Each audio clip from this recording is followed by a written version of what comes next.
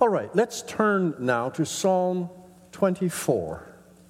Psalm 24. We've spent some time talking about who it is that calls us to worship. Now we need to reflect on whom does God call to worship? Well, I suppose, I think I'm going to dispense with the slides because that's going to slow us down and I have to hop, skip, and jump over some of them anyway. So let me just talk through Psalm 24. Whom does God call to worship? Well, let's just think about how we answer that. Unfortunately, in some places, the answer to that question is whoever has our kind of skin.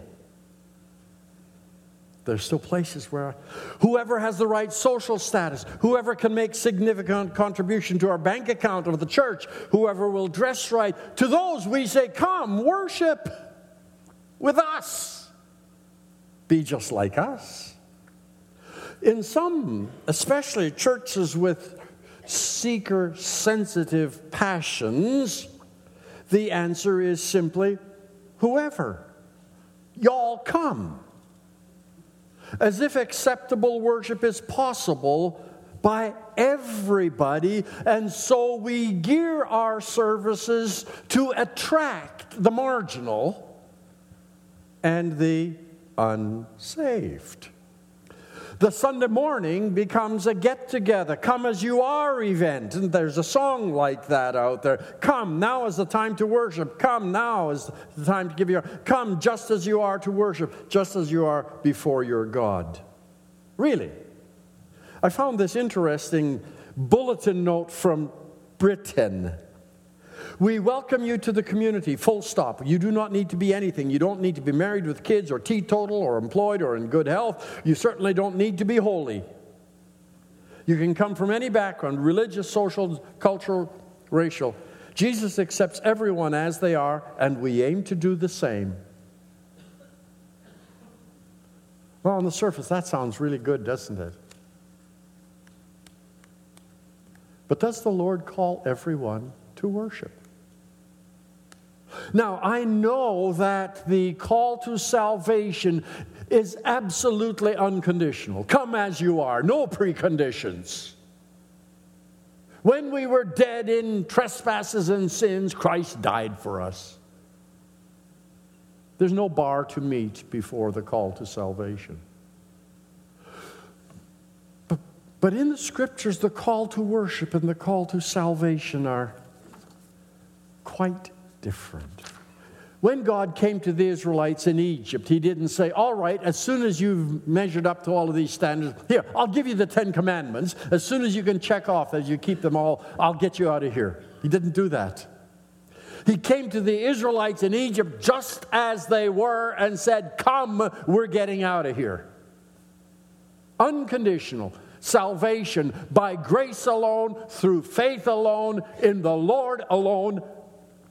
Faith plus nothing. What did it take to get Israel out of Egypt?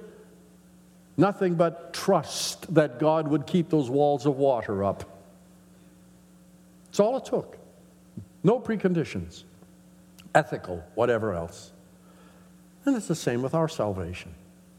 But let's look at Psalm 23, which is the ultimate worship psalm. Notice how he begins and how he ends. It's actually framed with a reminder of who it is that calls us to worship. The earth is the Lord's and all it contains, the world and those who dwell in it, for He has founded it upon the seas and established it upon the rivers. That's the beginning. Now look at the end. Verse 7. Lift up your heads, O gates, and be lifted up, O ancient doors, that the glorious King may come in. Who is this King of glory? The Lord strong and mighty, the Lord mighty in battle. Lift up your heads, O gates, lift them up, O ancient doors, that the King of glory may come in. Who is this glorious King? The Lord of hosts. He is the King of glory. There's the reminder. Who is the object of worship? But then in between, look at verse 3. Here's the question. Who may ascend into the hill of the Lord, and who may stand? Now let's go back to the metaphor of Nebuchadnezzar. If you're invited to Nebuchadnezzar's throne room, at the king's invitation, you fall down in front of him, and you don't dare stand until he gestures you to stand, either with a tap on the shoulder with his mace or the invitation, stand that I may speak with you. Have you ever noticed that in Scripture when God speaks to people, they're never on their faces? Ezekiel's great vision at the front end of the book of Ezekiel, he sees this awesome vision and he worships. He throws himself down. And the Lord says, stand that I may speak with you. Well, here, we're in an audience with a great king, and we've come before him, and we are there. And now the question is, who may ascend, who's invited, and who may stand? Which is to say, whose worship is acceptable to God? That's the question. And it's curious that it isn't everybody. Did you notice? Who may ascend the hill of the Lord? Whom does he invite? Who may stand in his holy place? And now you have it. He who has clean hands and a pure heart, who has not lifted up his soul to falsehood and has not sworn deceitfully, that one shall receive a blessing from the Lord and righteousness from the God of his salvation. Oh. Did you see that? Let's look at these 4 phrases. Who may stand? To whom does God say, rise, that I may speak with you? You see, this is an audience with him. You've come to hear his voice. Some who come before Nebuchadnezzar are shooed out, dismissed. Their worship is unacceptable. In this case, who is it? First of all, the one who has clean hands. Now, what does that mean? Obviously, the hands here represent one's actions, one's deeds. Clean hands. Our grandson from Augusta was with us for a week, and he's homeschooled, and he's a bit nerdish. He's 14. What did he want to do all week? Watch Shakespeare movies. And we watched Macbeth. I had forgotten how dark that thing is. Out, damn spot. The hands are dirty. What are the hands here? Well, if you want an idea, turn back to Psalm 15, which in a sense is commentary on this. Psalm 15 begins by asking the same question. You notice, O Lord, who may abide in your tent, who may dwell on your holy hill? This is whose worship is acceptable. And then he gives a long list of things. Oh, this looks like work salvation. We are so scared of that. But look at this. He who walks with integrity and works righteousness, who speaks truth in his heart, doesn't slander with his tongue, nor does evil to his neighbor, doesn't take up a reproach against his friend, in whose eyes a reprobate is despised, he who honors those who fear the Lord, he swears to his own hurt and doesn't change. He does not put out his money at interest. He doesn't take a bribe against the innocent. He who does these things will never be shamed. This person's worship is acceptable. Oh, really? So this isn't a come as you are party. Who may stand? The person with clean hands. And of course, by now we realize that If our life, Monday, Tuesday, Wednesday, Thursday, Friday, and Saturday, hasn't been a life of worship,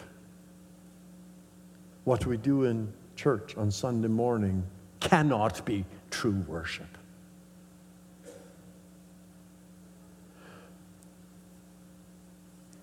There are lots of scriptures that talk about this. Micah asks the question, with what shall I come to the Lord and bow myself before my God on high? And he has a cultic answer. What impresses God? Shall I come with burnt offerings, yearling calves? Does the Lord delight in thousands of rams and 10,000 rivers of oil? Shall I present my firstborn for my rebellious acts, the fruit of my body for the sin of my soul? Will God be impressed if I bring my child as a sacrifice? And of course, to the ancient pagans, that was not perverse. Child sacrifice wasn't a sin to the pagans. It was the ultimate demonstration of piety. You can't show greater love for your God than that, or desperation, because you want to smooth the God's face, remove the frown. Will this impress God? Look at Micah's answer. He has told you what is good, and what does the Lord require of you? But to do justice, to love chesed, mercy, and to walk humbly with your God. That's what God asks. He doesn't ask for elaborate ritual. Isaiah talks about this in chapter 1. Who has asked of you this trampling of my courts? Seek justice. Learn to do good. Deuteronomy 10:12. And what now does the Lord require of you, Israel? But to fear God, walk in his ways, love him, serve him, and keep his commands. That's pretty much all of life, isn't it? That is loving the Lord your God with all your inner being, with all your body, and with all your resources. The person with clean hands is the person whose life demonstrates, or whose life is a life of worship. True worship involves reverential acts of submission and homage, not just bowing in church, but in how I treat that cashier at the grocery store when she gets the numbers wrong. When I'm frustrated and I feel like pounding the table. Can't you ever get anything right around here? Really? True worship, clean hands. What else? A pure heart. Oh, that changes it from mere externalism. Because what your hands do arise from what's in here. So let's get this one right as well, which is why Moses says, circumcise therefore your hearts. And in the end, he says, the Lord will circumcise your hearts to love him and to walk in his ways. He who has clean hands and a pure heart. We can fake piety too, but you can't fake your heart. The problem with us all is that our hearts are desperately wicked and disqualify us naturally from the invitation to worship. But recognize that in all of this, we're talking to Israelites. We're talking to people who claim to be the people of God. The ungodly aren't called to worship. They can't worship rightly. The only proper worship for an unbeliever is, God be merciful to me, a sinner. Oh yes, they should always feel welcome in our worship. But they really should never feel at home. Think about that. This is the family of God, invited to celebrate His grace. And if they come, they should feel, I don't understand it. I don't get it. Which is why in our church, whenever we have the Lord's Supper, we are very careful to let unbelievers know, please pass it by, don't take. We don't want to give them the illusion represented by that book, I'm okay, you're okay. When in actual fact, I'm a mess. And I need the grace of God in my life. The call to worship is not for everybody. Unbelievers cannot worship acceptably, except to say, God be merciful to me, a sinner. So, clean hands, pure heart. What else? Who has not lifted up his soul to falsehood. I think this is a way of talking about idolatry. Again, remember the Shema, you shall love the Lord your God with all your inner being, with all your body, and with all your resources, which means nothing left over for any other God. And if we have a part of our lives that is devoted to other gods, we will not be beckoned to stand. We will not be invited.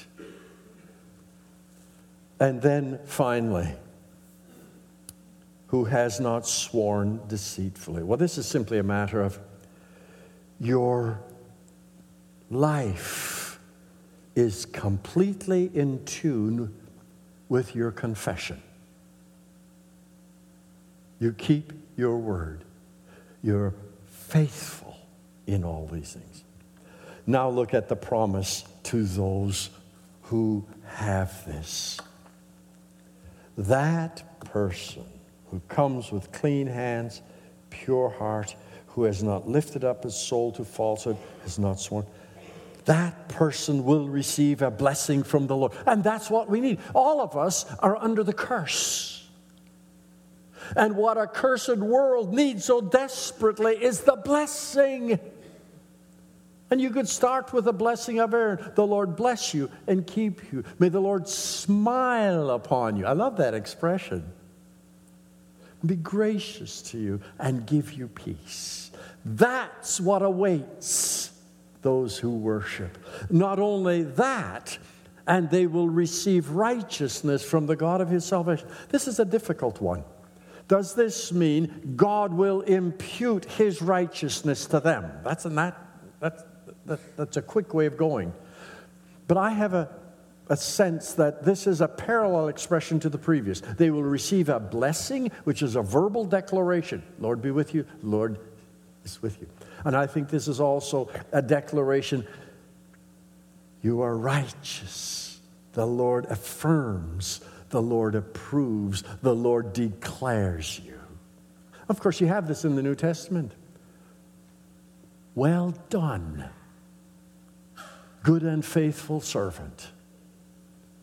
Enter into the joy of the Lord. Remember the context? It's a magnificent context.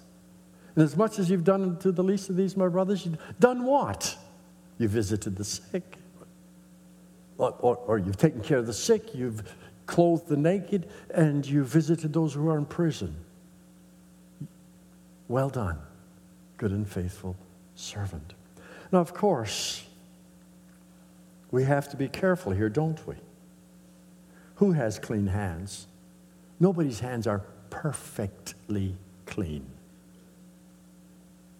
Nobody's heart is perfectly pure. Nobody has no idols. But did you know that God has never expected perfection?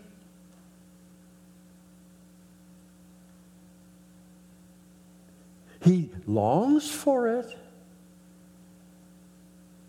but he doesn't actually expect it. Name one perfect person in the Bible. Abraham. He said, he abuses his wife. David. I've even got problems with Moses and Samuel and Jeremiah, all the big boys. Even Josiah. What's he doing trying to stop the Pharaoh? And the Pharaoh lectures him about don't interfere with what God is doing. I mean, there's nobody perfect. But you know what? That's why God provided the sacrifices. Because he knew there is no perfection. The brilliant gospel is that there's forgiveness. My good friend John Oswald has a great book on Called to be Holy, in which he talks about this word, be perfect. And actually, the strongest expression is in the New Testament. Be perfect as your Father in heaven is perfect. Try that. What does perfection mean? It means that my heart and my life is totally oriented to God. Doesn't mean I never trip, but it means that when I trip, I admit I've tripped and I repent. If we are faithful, if we confess our sins, he is faithful and just to forgive us. He's writing to believers to cleanse us from all unrighteousness. I don't know about you, but I need daily cleansing. There's nobody who is absolutely perfect. What he's talking about here is people who are on track, devoted to God with their whole beings, everything. These are the people.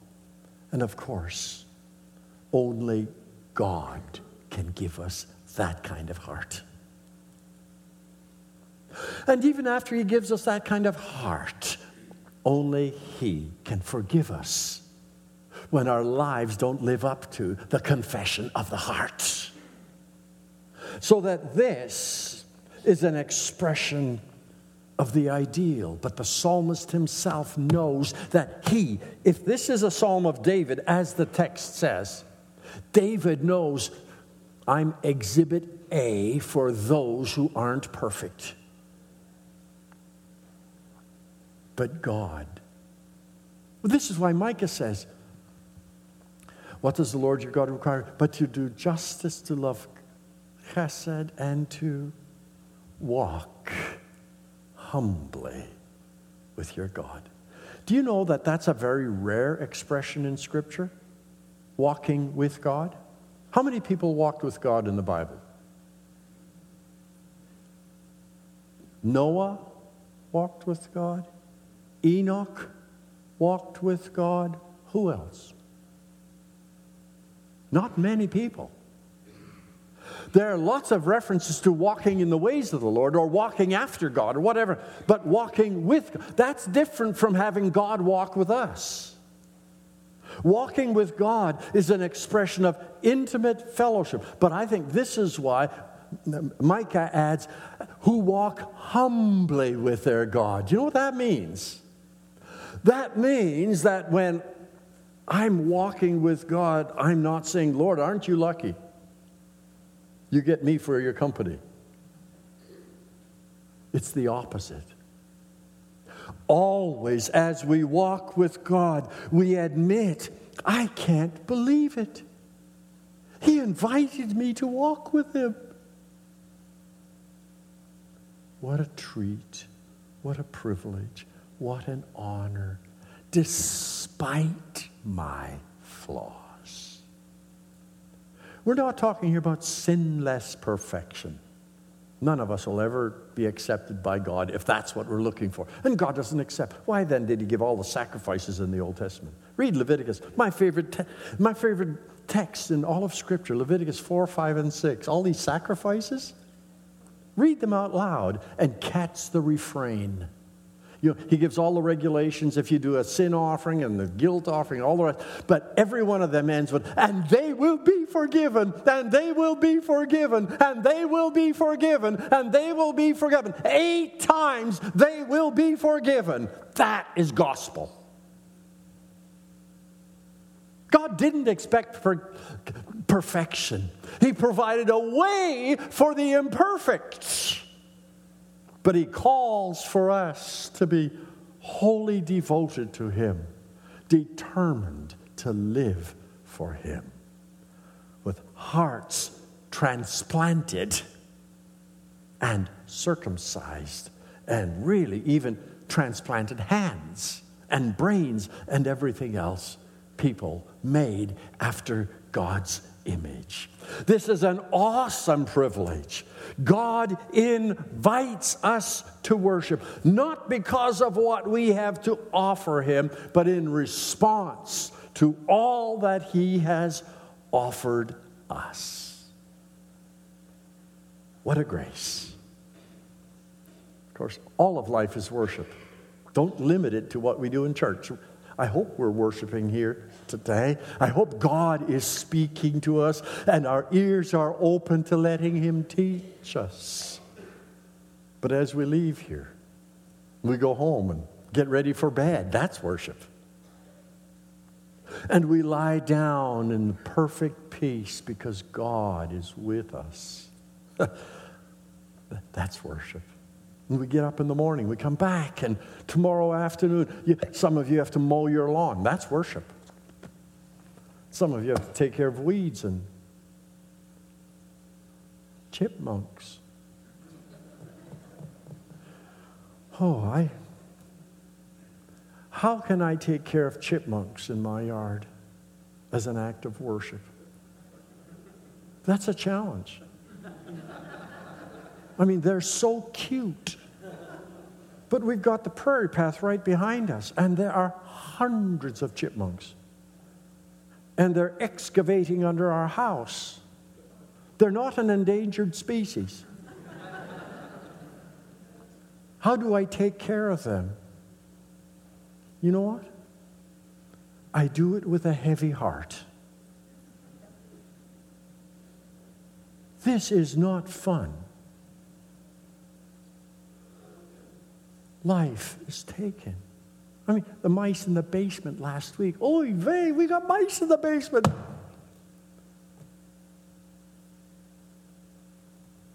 It hurts when we have to do that. That's worship. All of life is worship. God has put us here to take care of His world for Him. That's worship. The first act of worship in the Garden of Eden, Adam. And to Adam He said, serve the garden and guard it. That's not church. That's taking care of God's world. That's worship. Whose worship is accepted? Those who walk humbly with God, whose lives are clean. Let's pray.